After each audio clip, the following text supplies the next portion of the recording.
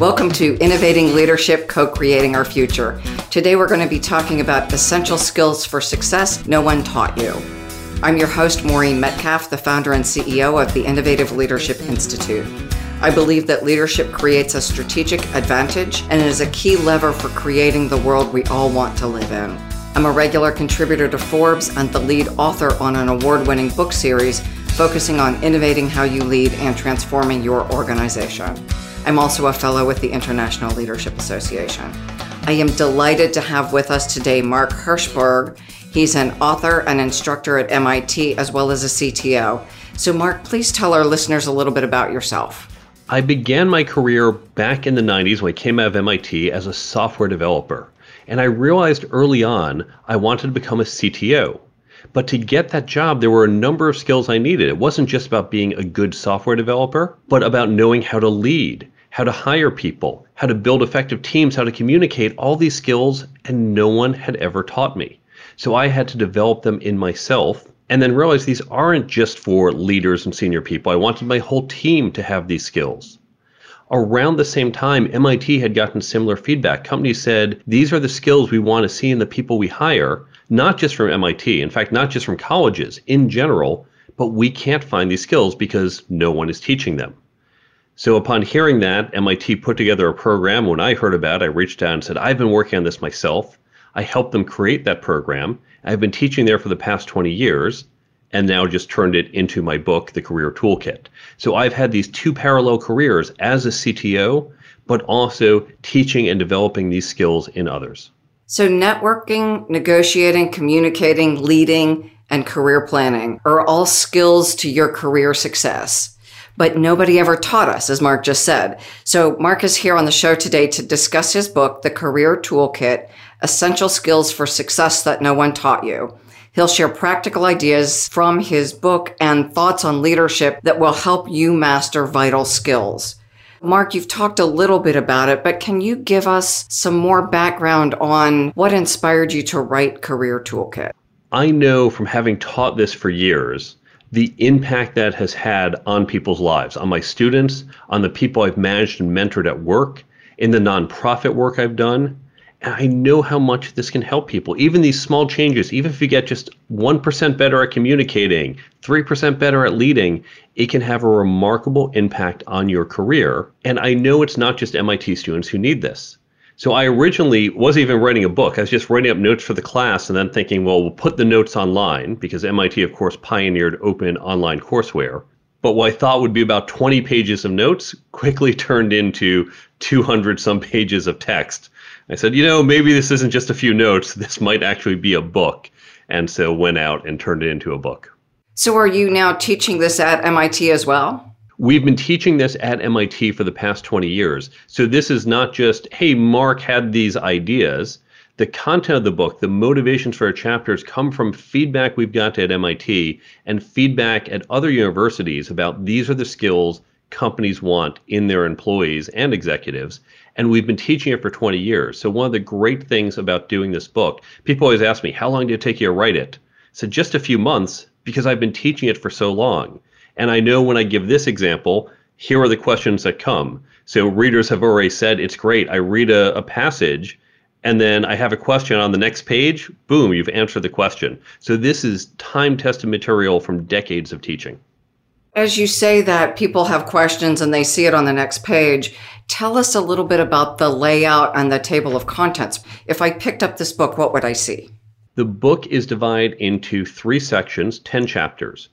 The first section includes career planning, how to be effective at work, managing your manager, understanding corporate culture and politics, and how to interview, both as a candidate, but even more importantly, as a hiring manager or as part of the hiring team, because no one teaches us that.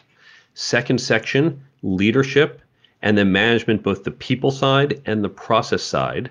And then the third section is communication, negotiation, networking, and ethics. Each chapter can stand alone. So you can open the book and say, I got to work on my networking. Jump right to that chapter. You can skip the others. Each one has an introduction motivating what this is about, has the mental shift you need to change how you perceive and understand this particular skill, and then a bunch of concrete tips things you can do to improve your actions in this area. And then in the conclusion, next steps you can take to get better. And then, of course, there's a companion app to supplement the book and help you retain it. What are you most proud of? Tell us a story about someone who's used this and what's changed in their career. One of my proudest moments was a student of mine who was very nervous about networking. We conclude our class at MIT with a networking lunch.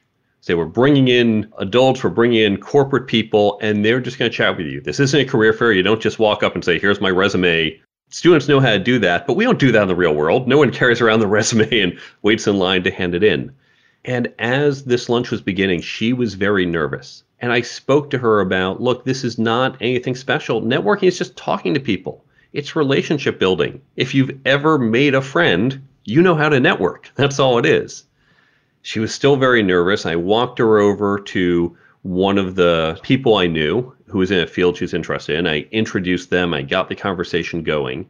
It went okay. I stepped away, looked at my other students. As the whole event was concluding about 2 hours later, as they said, wrap up your conversations, 5 more minutes, I saw her and she said, I don't want this to end. I love it so much. And the key thing is she shifted her mindset from, oh, this is that awkward, horrible thing and I don't know how to do it and I don't like it, to, oh, I'm just talking to people. I just have to go and learn something from other people. And it changed how she saw it, and she went from being afraid of it to loving it. Think about the next 10, 20 years of her career where she would have been avoiding these to now she can make the most of them. And that's what happens in each of the chapters when you get that mindset shift. It changes how you perceive things and creates new opportunities. I love the example because for most of our leaders, irrespective of place and career, it is the networking that helps us hire. It's the networking that helps us change roles. And with talent shortage, without a good network, we are at a significant disadvantage. Absolutely. And people feel even more disadvantaged because they said, oh, it's been COVID. I haven't been able to go out. But here again, the shift is from, well, networking is collecting business cards. Networking is shaking hands and adding connections. And that's part of it. But when we realize it is relationship building, it's not just adding people on LinkedIn. Well, relationships, we can build that virtually. I might not meet new people virtually. That's always been awkward of go sit in this virtual room and meet strangers. But the people who I've met where I want to reach out and connect, whereas before we were limited to, hey, if you're in New York, let's meet up for coffee. But if you're not in New York, who knows when I'll see you? And if I called you in 2017 and said, let's do a Zoom call to catch up, I said, wait, what? This is weird. But now I could say, hey, you know what? I'm not commuting to work. I've got this extra time. I'm going to use half an hour once a week to just reach out to someone I haven't seen who might not even be in the same city as me and say, let's just catch up. I know it's been a while. How are you doing? Once we recognize that's about the relationship building, we can find different ways to do it. And we can do it even when virtual or semi-remote, and we can foster and strengthen those relationships. Again, I love the idea of taking a half hour once a week just to catch up. For new people, how are you building or recommending people network during COVID and even post-COVID when people are more reluctant to get together? You can do so in smaller groups. You can even create online groups. One of the best things that I did during the pandemic, there's something called the Renaissance Weekend Conference that I go to, similar to TED Talks. And someone in the group said back last April, we're all isolated, we're all alone. I'm going to start a Saturday night Zoom call. And we just all got on Zoom. She runs it for about 6 hours. People come on and off, and we're across different time zones. And you can just jump in and chat with people. We did large sessions. We did small sessions. Sometimes it was formal presentations someone would do about their work or something interesting, or sometimes it would just be chatting. And there were people, I knew some of their names, but I didn't really know them because there's a lot of people who go to this event. And I got to know people and build relationships. So when you're just thrown into, hey, random strangers at this event, let's network on a Zoom call, I don't think that's going to work. But when you create a group and say, we are going to interact, create an online reading group. And one of the things I recommend to help develop these skills, you need to create a peer learning group. a group of other people at your company, or you can just find other people who are interested in developing these skills and create the small group, and you have regular discussions about these topics to increase your learning and understanding. You can do that virtually. And not only will you learn more, not only will you increase your skills, but you will develop relationships with other people in the group. So you can create your own networking opportunities. You don't have to necessarily be in person or at an event to do so. One could do that with your book as a book club. So I have on the resources page of my website, if you want to do this at your organization, in your group, I have a download how to set up this group, whether you're doing it with a small group of people, say 6 to 8 people, or larger groups of 20 or 50 if it's at your company. I also have how you can take my book, chop up into pieces, and whether you're doing the full book or whether it's for people who are new leaders or new hires, here's a small cycle. It might have 4 or 6 sections. Take this piece and this half chapter and this chapter over here and focus on these. And that's going to help you really come up to speed on a particular topic. Here's the thing. I'd love if you use my book, but you don't have to. The key thing is having that discussion about some content. Yes, you can use my book. You can use any of the other books I list on my website, other books I recommend, other books you like, articles, videos. Use a great podcast like this one and have that group listen to this podcast each week and then discuss the topics. It really doesn't matter as long as you have some starting content you're together with. This is going to help you really increase your understanding because these skills, it's not like accounting. Accounting, you say, okay, what are the accounting rules? I'm going to memorize it. I know how to apply it. When it comes to leadership or communication, you can't just memorize a few rules. It's more like sports. What happens when you want to learn a sport? Well, you learn the rules, but then you have to practice, or you do drills, or you play scrimmage games. And since you can't always find a scrimmage way to lead, by having these discussions, you might do case studies, or you might just talk about situations. And Maureen, you're going to say, you know, Mark, I was in a similar situation. Here's what I did. Oh, Maureen, that's brilliant. Thank you for sharing. I'm going to try that. So that's how we can kind of do some practice by learning from each other and having discussions, not in the abstract, but in concrete real-world examples other people in your peer learning group have gotten. We teach a lot of leadership classes, and in each class now, if it's a cohort-based class, we do test people and assign them with people of similar operational mindset as learning partners, so they'll be working with someone with a similar grounding. And as you've said, in the flip the classroom idea, it's all about the facilitated conversation rather than the painfully dull me in front of a classroom with PowerPoints for an hour and a half. You're absolutely right. This is how you teach it. It's how we teach it at MIT. It's how top business schools teach it. You give some projected content. That could be the reading. That could be the podcast. That could be a little bit of lecture. But it is that experiential. That is how you learn. It's experiential engagement, whether it's doing case studies or role playing or just in the conversations about real world examples. That's what's going to help move you forward. You talk also about leadership in the book. Can you talk to our listeners a little bit about influential leadership and what does that mean? And how is it different from positional leadership? Most people who haven't thought about leadership think of it positionally. They think a leader is someone with a certain title and the leader can command. You work for me, do this. That is not true leadership. That is authority, and it can work. I'm not saying don't use authority, but if you want true leadership, that is what we call influential leadership. When you think about some of the greatest leaders of the 20th century, someone like Gandhi, Gandhi had no authority. Gandhi could not command millions of people to protest. He said, look, I can't tell you what to do, but we should protest. And by the way, you are putting yourself at risk. You could be jailed, you could be beaten. But here is the vision I see for the country. And he got everyone to buy into that. And by getting them to listen and to buy in, not because he could command them, but because he could inspire and influence them, he became the leader of a nation. For all of us, we can lead even day one. So even if you're the most junior person at the company and have no formal authority, you can lead.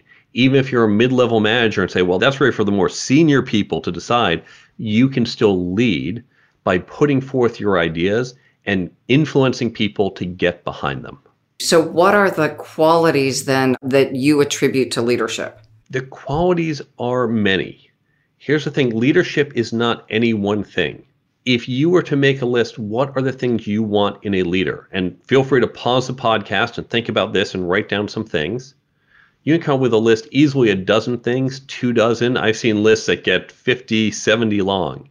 Things like being a good communicator, things like having empathy, having a clear vision, having a model for execution so people can believe that this is a doable vision, having integrity. There's a whole list you can come up with. And you don't just say, well, I'm going to develop leadership in of itself. If, for example, to use another sports analogy, if you're learning basketball, you don't just say, well, I'm going to learn basketball. I learned basketball just by basketball, right? No, you say, what am I going to learn to do? I'm going to learn to shoot. I'm going to learn to rebound. I'm going to learn to pass. I'm going to learn to dribble. You focus to get better at basketball. It's not basketball as a whole. You focus on these individual skills, and then you put them together and learn to be a better basketball player. So you can develop your leadership, not simply by saying, leadership, I'm going to lead. You can focus on some of these individual attributes and make that list, look at the individual items and say, what do I want to work on? And as you focus on each one of those, you're going to strengthen your overall leadership. Mark, you as a leader, because you not only teach this and write books, but you're also still a CTO. Yes. So what leadership quality or qualities are you most proud of in your own work? Integrity. First and foremost, the more I spend in the working world, the more time I spend there, just the more I see people blurring lines, crossing lines, unfortunate things being done. And we let people get away with this all too often. I set high ethical standards for myself. I have left jobs over ethical disagreements because I've learned I just have to believe in myself. And one thing I say in the book when I have the chapter on ethics, I recognized I am in a bit of a privileged position. Right now, if I'm at a company or at a client and I don't like what they're doing, I can walk away. I don't have to stay there for the paycheck. Certainly there were times earlier in my career where I felt a little more pressure and it wasn't as easy just to walk out. And I said, well, I hope they figure out how to do the right thing. Let me see how this plays out. And unfortunately, it usually didn't. So I recognize I'm in a good position to do that. Not everyone is. But to me, integrity is so important. And I would encourage everyone here to be clear on your moral boundaries and live up to them. Because once you cross those lines, it's really hard to go back. So it's an interesting idea that I can leave, and you and I have that luxury. And I find myself asking the question, is the organization, are the stakeholders better with me here or not here? Because I've certainly had clients that I don't like some of the things they say and do, but where is the line that I exit versus where in my role do I help them get better at their way of being and what they do? That is a great question, and it's one of the ones we do talk about in the book. Consider, for example, in the Catholic priesthood, many priests do a lot of good. They are helping people, especially in times of need.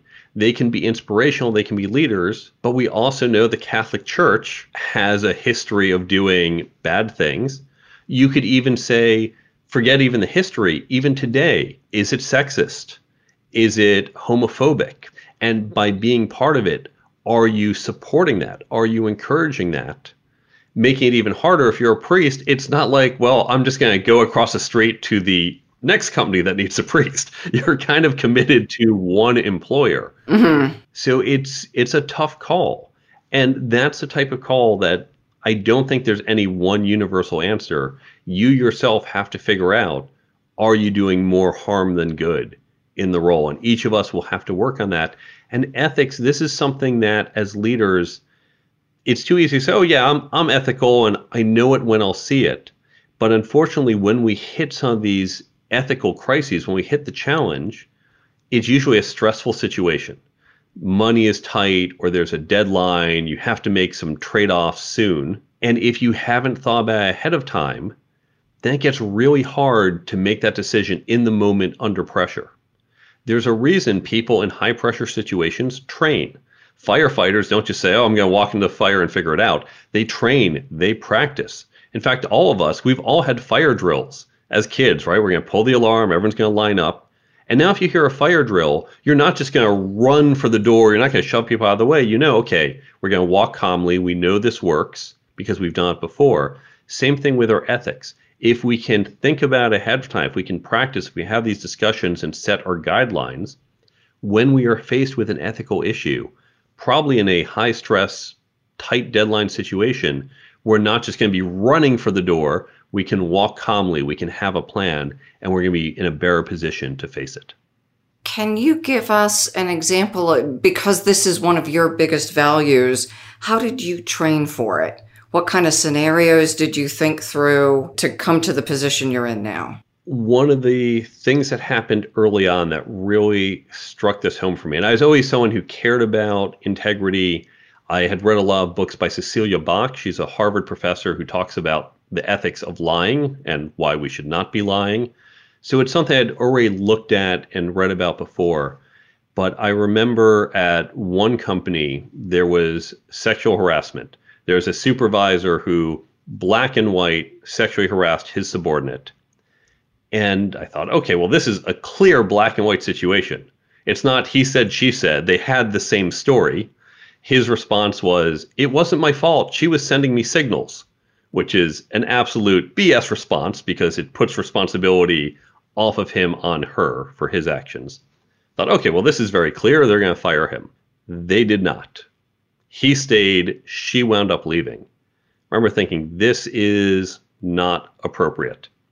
Recognizing that, thinking about, at that point, looking into what are other common situations. And you can see some in my book. There are other books on business ethics and business circumstances. You can just Google around for stories. And let's think about what these are. And just thinking ahead of time, what would I do? Where am I comfortable? And as I said before, these are often gray areas, like the circumstance you brought up of, are you doing more harm than good? Do you have any boundaries? Like at what point do you just say, no, it's too harmful? Are there any real guide rails? And then just other maybe principles, other general things I should be thinking about that as situations come up, I can pull in on those pieces. Not that's going to tell me exactly what to do, but it's going to help guide those decisions. So I would recommend if you want to work on this, you can just think through some ethical circumstances. You can Google around. I list some free ethics case studies are linked from my website. So this is how you can begin your journey. I love connecting then back to what you talked about with study groups, whatever name you give them, but having the conversation in a group, because my perspective on sexual harassment as a woman who's experienced it may be different than a woman who didn't experience it, than a man who's been accused wrongly of it, than a man who's never had those experiences. To have the conversation and hear the multiple points of view to really inspire us to grapple with the issue rather than come to an easy solution might be a really valuable exercise. Absolutely. And you've hit the nail on the head why these peer learning groups are so valuable. And ethics are a great thing to discuss because there's no one right answer. And even when it comes to leadership or communications or negotiating, there's also not one right answer. And that's why having these multiple diverse perspectives, it's going to take you far deeper than even just my book or this podcast or any other single source of someone saying, do this. It's getting that diverse perspective. That's going to enrich your capabilities. Thank you for suggesting that. Now let's shift to leaders and followers. Can you tell us a little bit about that? And one of the things I'm particularly interested in is the mindset shift from I'm the leader, I'm in charge, back to your command and control, to I may have the positional title of leader, but sometimes I shouldn't be leading a project or a process or anything. There are people in the room, especially in technology, who are going to know well more than I do. I defer to our producer all the time because I don't know what is appropriate or best from a technology perspective. First, we recognize that leadership, as we said before, is not one overarching thing. It is a bunch of skills that come together holistically. So even as a follower, you can be developing these individual skills, and that's going to be strengthening your leadership, even if at that moment you are not a leader. But good leaders, leaders who are secure, don't say, well, I'm in charge. You can't make that decision. It's my decision, and I'll make it. Good leaders say, you know what? I don't have all the answers. I am not perfect. I need your input. And if you are more capable or competent, everyone, let's listen to Maureen, right? What does she think we should do? And so it's recognizing leadership isn't some fixed size, some fixed number that if I give up some leadership, if I give some to you, I have less for me. In fact, you can think of it, when you talk about love, right? You can give away love and you still have it. Leadership is almost the same, that I can let other people step in and lead, and it doesn't detract from my leadership. Now, if I'm completely abdicating and saying, oh, all right, you make the decision, I don't know what to do, you all make the decision, I don't want to, then you're abdicating. But if you're saying, it's not just me, it is my team, it is all of us, your executive team, the senior people, even junior people with a good idea, bringing in those ideas will help you be a stronger leader because you get better ideas, and no one's going to say, well, you didn't have it, so how could you be the leader? Your job is to make sure the group gets the best ideas, not that you personally are generating the best ideas. Can you give us an example from your work where you've done this and where it worked out brilliantly? And then the follow-on to that is, what pitfalls should our new leaders be looking for so that they don't abdicate, as an example? Something I do with my teams. I work with technology teams very often, and we're constantly looking for new technologies, new tools. Even what we knew the answer was 5 years ago, it now has to be different. When I have a decision to make, we need to bring in some new type of tool. Instead of saying, I happen to know the answer, and I might know the answer. I might have known the answer a few years ago, but maybe I'm not up to date on what just came out 6 months ago. Instead of saying, well, I'm making this decision, I will engage my team and say, okay, the three of you are now on the committee to pick this new technology. So I want you to go out, let's define what it is that we need. What does it have to do? What's the evaluation metric? And I'll give them some criteria to get them started. Say, ask other people, get input from the team, and they come up with that metric and they'll run it by me and, okay, here's what we're looking for. Now we're going to look for those tools. And I'll suggest 3 or 4 tools I happen to know. Say, here's some, look at these, but go find others, ones you like or ones that you found in your search. Go look at a handful of tools, and maybe it's 3, maybe it's 8, really depends on the particular tool type. Go evaluate this. And of course, I'm giving them time. This is part of their work. I'm not saying do this on top of your work. No, part of your time each week or month is allocated to this. And then you're going to present back to the team, okay, we looked at these 6 tools, and we use this evaluation criteria. Here's the tool we recommend. Here is why. Here are other options.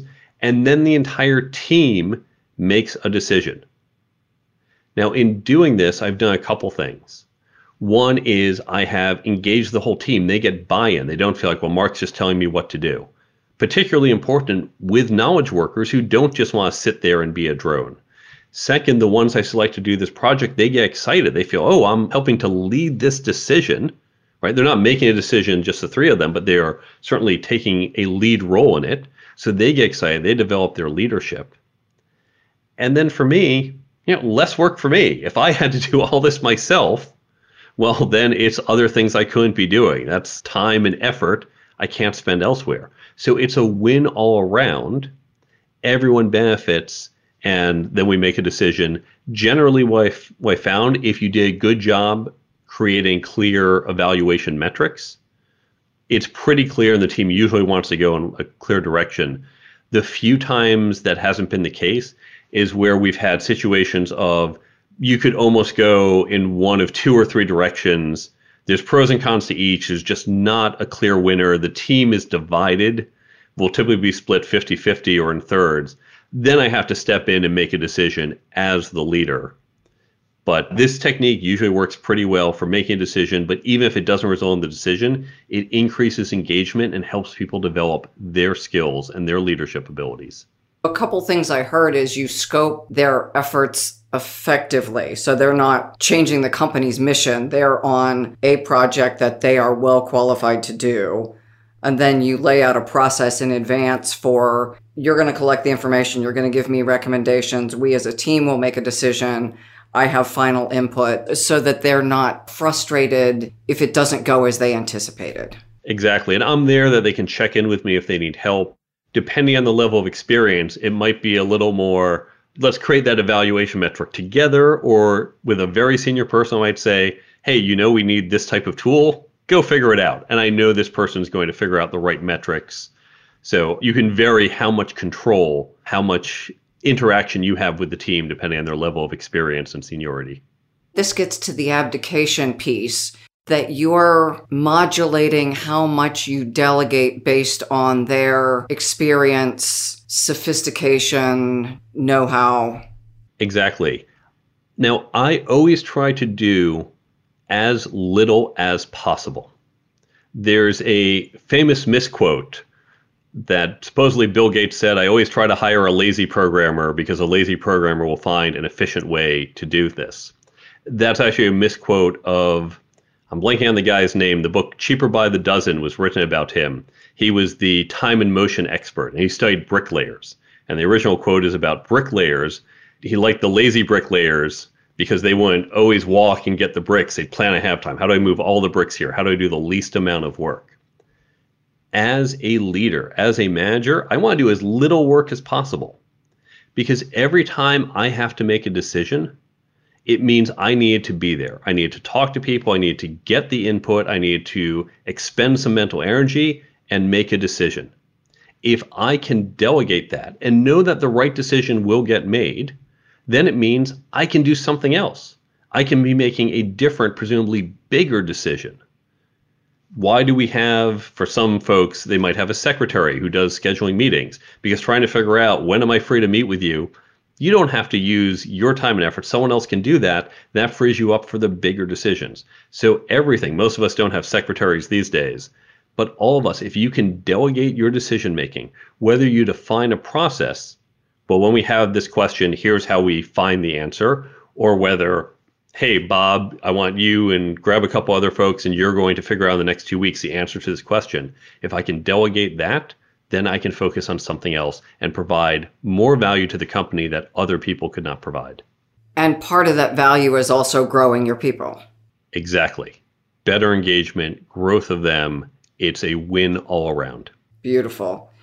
Now let's shift from leadership to management. And I understand that different people define these things differently. And it seems like now it's in vogue that everyone wants to be a leader, not a manager. So will you talk about the distinctions and why both are important, and that the same person may be doing both? I'll bookend this discussion, or provide the two bookends, by saying my favorite distinction between the two is the quote, "No one ever managed men into battle." I think that really captures the essence of what leadership is. Now, I say at the end of this section where I cover leadership and management, we look at them differently because I break them down really the same way, to use that sports analogy. Shooting and dribbling in basketball are different, but no one just shoots or just dribbles. No one leads without managing or manages without leading. But how much you do of each will vary. So good leaders manage, good managers lead. In the day-to-day, I wouldn't worry about the distinction. As you're having these discussions in your peer group, don't say, oh, wait, that's management, not leadership, and we're talking about leadership today. It will, of course, blur. So you want to develop both. I think of leadership as creating that vision and direction and inspiring, and management as more of the execution side of it. So that's the distinction I use in the book. But again, it's going to be very blurred lines. And if you have a different definition, if you just combine them or you draw the lines differently, that is fine too. I like the idea that no one managed people into battle. Both are required. So can you talk to our listeners about some of the skills that good managers need and why that dovetails with, I can't lead if I can't also do that? There are three things a manager needs to do. You need to set the goals, foster collaboration, and provide support. That is the essence of modern management in an information economy. If you don't set the goals, people don't know what they're doing. Now, the goals may come from up on high. The goals may come from a senior leader. The goals may come from you. There may be big goals set by leaders, and you're defining the more tactical goals. So this can be done very broadly, very narrowly. but you need to tell the team, here is what we are trying to achieve. You then need to foster collaboration. And this is where how to build the team, how to make sure information flows correctly. Should you be doing a daily stand-up meeting? Should you have a meeting once a month? Should you set up a Slack channel? Should you use this process or that process? That's where you, again, not necessarily alone, but you need to create that process to make sure people are working together effectively. And then providing support, that might mean, hey, we need a Slack channel. Okay, I'm going to go buy Slack for the team. Or you're getting pulled onto some project. Nope, I need you on this one because we have a tight deadline. I'm going to go talk to him and say, no, you can't have Sarah for the next 3 weeks. She's got a deadline. Or people from legal aren't responding to Jennifer. All right, let me go talk to the head of legal. I'll make sure you get what you need because that's blocking you. So providing support, making sure you have the resources you need and freeing you from distractions. Those are the 3 key things. And again, as we said before, notice I never said have the right answers. It is not about, I'm the manager, I have to know everything going on. I have to know the right way to do it. You just have to create this environment in which your team can get the right answers. Tell me then, in your environment, how do you make sure the team gets the right answers? You've given examples of bringing people together to collaborate and define recommendations. Do you have another example? Go to your information flow. It used to be a manager 100 years ago was overseeing an assembly line, a factory. And the manager is just worried about how pieces are moving. Are you tightening the screw fast enough? And if you're not, the manager says, tighten faster. And that was about it for management. But today, I certainly can't do everything. I'm not even the best expert on all the things that my team do. Right? Some of them are better in a certain technology. They know this vertical better. They know this tool better. So I have to rely on them. But I have to make sure that the right people have the right conversations at the right time. Okay. This is key. Make sure the right people have the right conversations at the right time. That might mean meetings. It might mean removing meetings. It might mean we send out an email when we hit this milestone. We send out this message through Slack. It might mean just making sure there are social activities so people increase their relationships within the team so they're more likely to have spontaneous conversations or talk to each other instead of, I don't really know Rob, so maybe if I bump into him, instead of, I know Rob, I'm going to just walk over to his desk and let him know about this. So there's lots of different ways you can do it, but if you think about the information flow, if you think about how, when, and who for the information, you're going to create a much more effective process. And as you say that, I'm thinking specifically about the going to talk to people we know, the idea that information is power. And back to then the very beginning of the conversation, talking about networking. If I sit in my cubicle or in my home at this point and don't talk to people, I am slowly excluding myself from the power structure. And one thing many people forget, because classically we think of networking as collecting business cards, and it's what I do when I need a job. But then if you're thinking that way, well, why would I network with people in my company? I have a job. I don't need them to get me a job here. But we forget about internal networking. And internal networking is so important, both to you individually, but if you are a leader or manager, it helps your organization.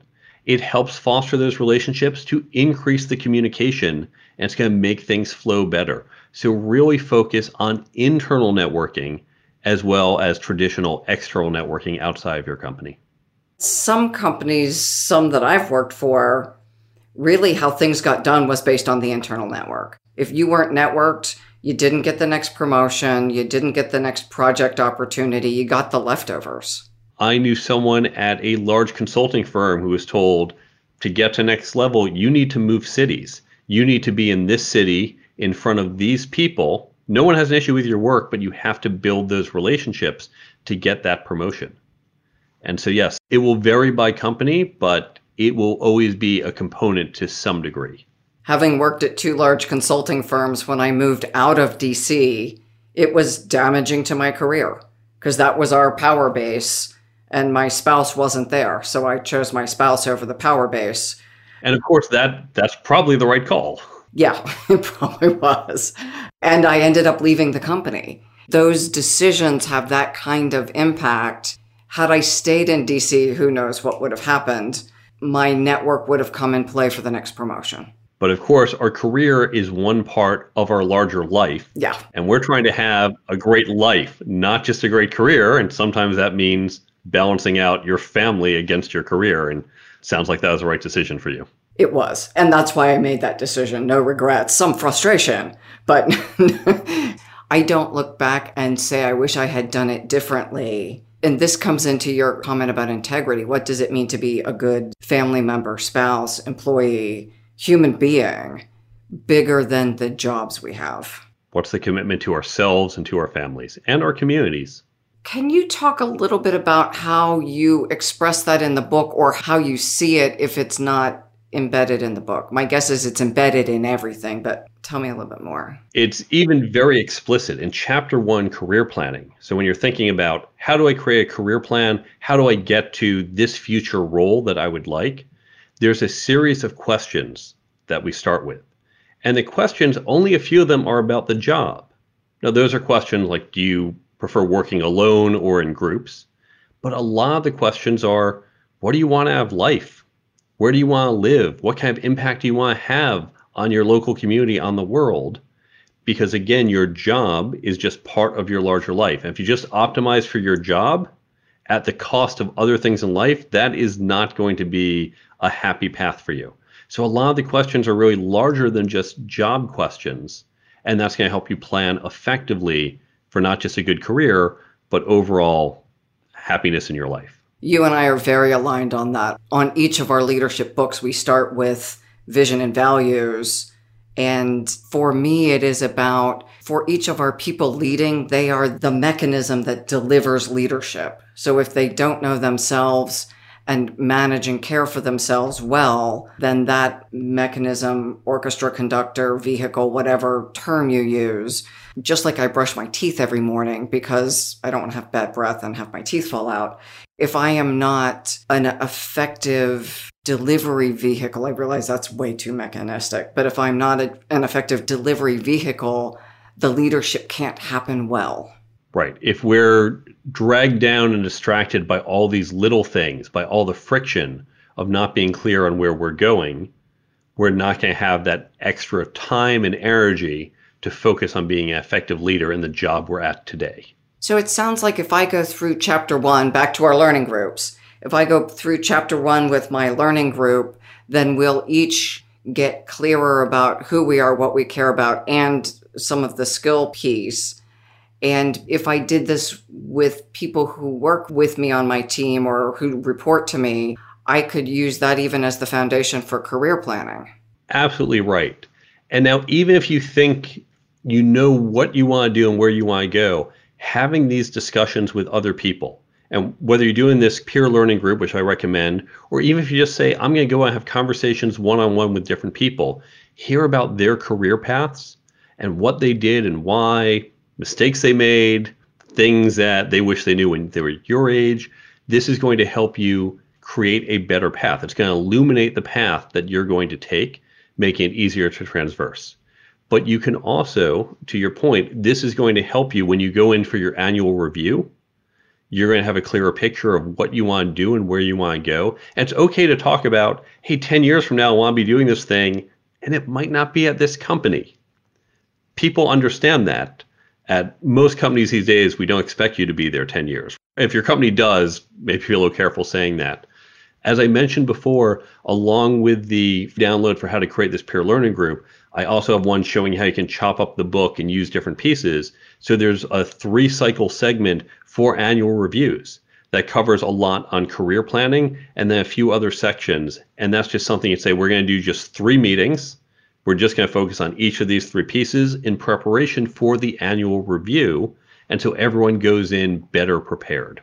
And you would give an assignment so someone would come into the meeting prepared. Where are you trying to go in general? Mm-hmm. What are the skills that you want to work on in the near term, say in the next 12 months? And of course, your manager, and go in with your plan, your manager, she's going to have, well, here's what I think you need to work on. And you're going to find a balance between the two. But it's funny, most people go into their annual reviews. The manager, well, unfortunately, many don't spend much time, but even the ones who do, okay, I have a plan. I know what Jake needs to work on. Jake needs to work on these skills. He's good here, work a little more of that. But Jake goes into this not really having thought about it, just saying, well, I hope maybe I can get a promotion. Hopefully it will go well. Instead, Jake should go with a plan saying, this is what I want. Don't just get in the car and let someone else drive, because this car is your career and your life. You want one hand on the wheel. Or both hands on the wheel. Well, presumably your manager will have a hand as well. It's not just you in control. So you're talking about employee within a company. I want to extend that, and I'm sure you do in the book. I'm working with the owners of a small to mid-sized company, and we just went through them defining their why, to use the Simon Sinek term. What's your why? Individually, and then what is the company's why?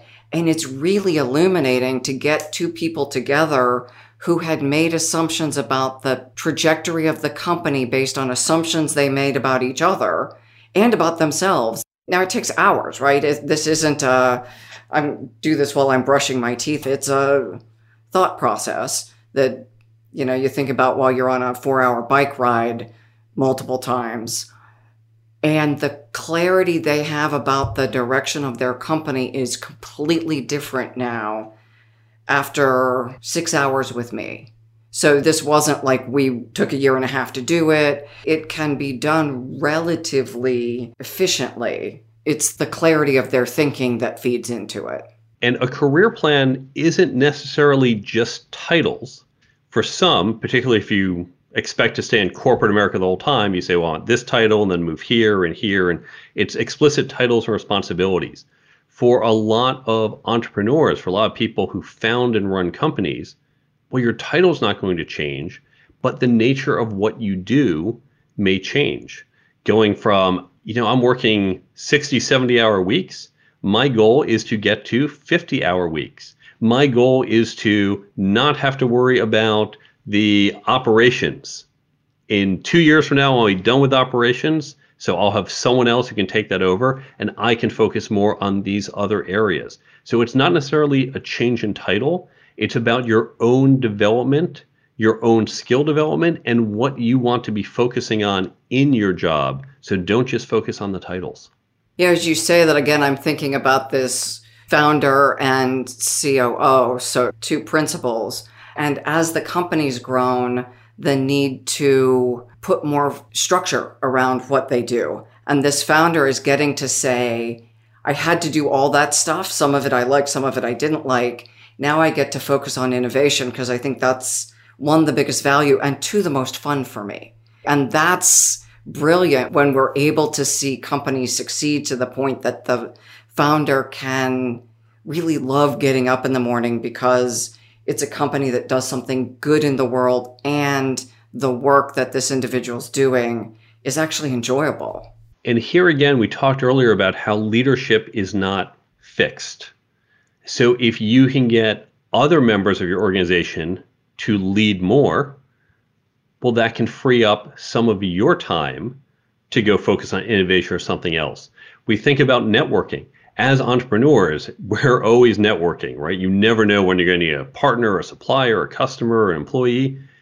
Imagine if you got everyone in your company to be better at networking and you could use their networks to help source some of this. That's less that you have to do. So a lot of these skills, if you are an executive, if you are a founder or an entrepreneur, if you can develop this both in yourself, but then your organization as a whole, that can give you more time to be that lazy person to say, I don't have time to network now, but it's okay. The rest of my team is doing a great job. Now I can go focus on innovation where they might not have the experience and skill set to do what I can do.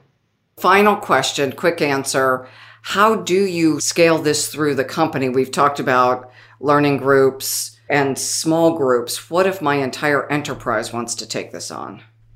I describe in the guide how you can do it in larger groups. You obviously can't have a group of 100 people and just all sit in a circle the way you can with 6 and have that free-flowing discussion. So one option is to either create lots of groups of 6, 8, 10 people and do this in parallel. Or you can create larger groups, say groups of 100, and you have more structured conversations. And I walk through different options you can do, some of the questions about how you want to think about creating and composing these groups. It's all there free in the guide. Thank you so much, Mark.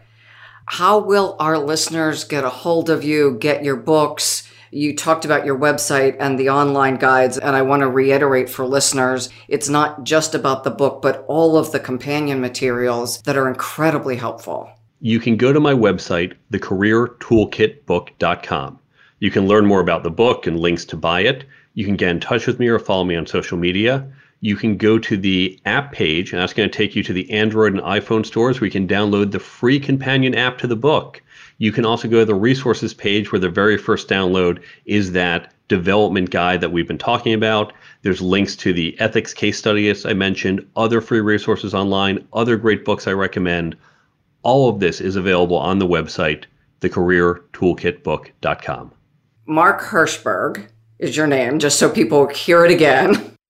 When this book is incredibly successful, what is the outcome that happens for you and for the participants and for the community? People will have more successful careers and more enjoyment in what they do. And that's really my hope, and that's what I want to see. Brilliant. Thank you for the work you're doing.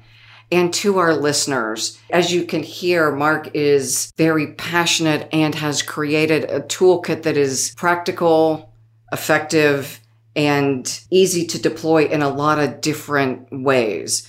So as you are navigating through your career, whether you're a college student ready to enter your first job or a senior executive looking for tools for your organization, I do encourage you to pick up the book and look at the resources. And for folks whose companies may not be investing in leadership development or career development, having tools like this makes it accessible for you. If you go online, and Mark said you don't even need to buy the book, you can get together a group of friends, a group of peers who are committed to their career growth. Since we live in a time where it is no longer the bastion necessarily of the company to help my career grow, I own that. And for each of us to have access to resources irrespective of our economic condition, it's really important that we are empowered to own that, even if our companies either don't value it or don't have the resources to provide it. We can provide it for ourselves. So to our listeners, thank you for joining us. Thank you for the hard work you do every day in your lives, in your work, in your communities, and in your families. Especially as we're navigating a pandemic and other issues, so many of us are facing challenges, and your kindness and commitment to staying engaged and supporting one another makes our world a better place. So please continue to listen, continue to grow and support one another, and come back and like and share this information.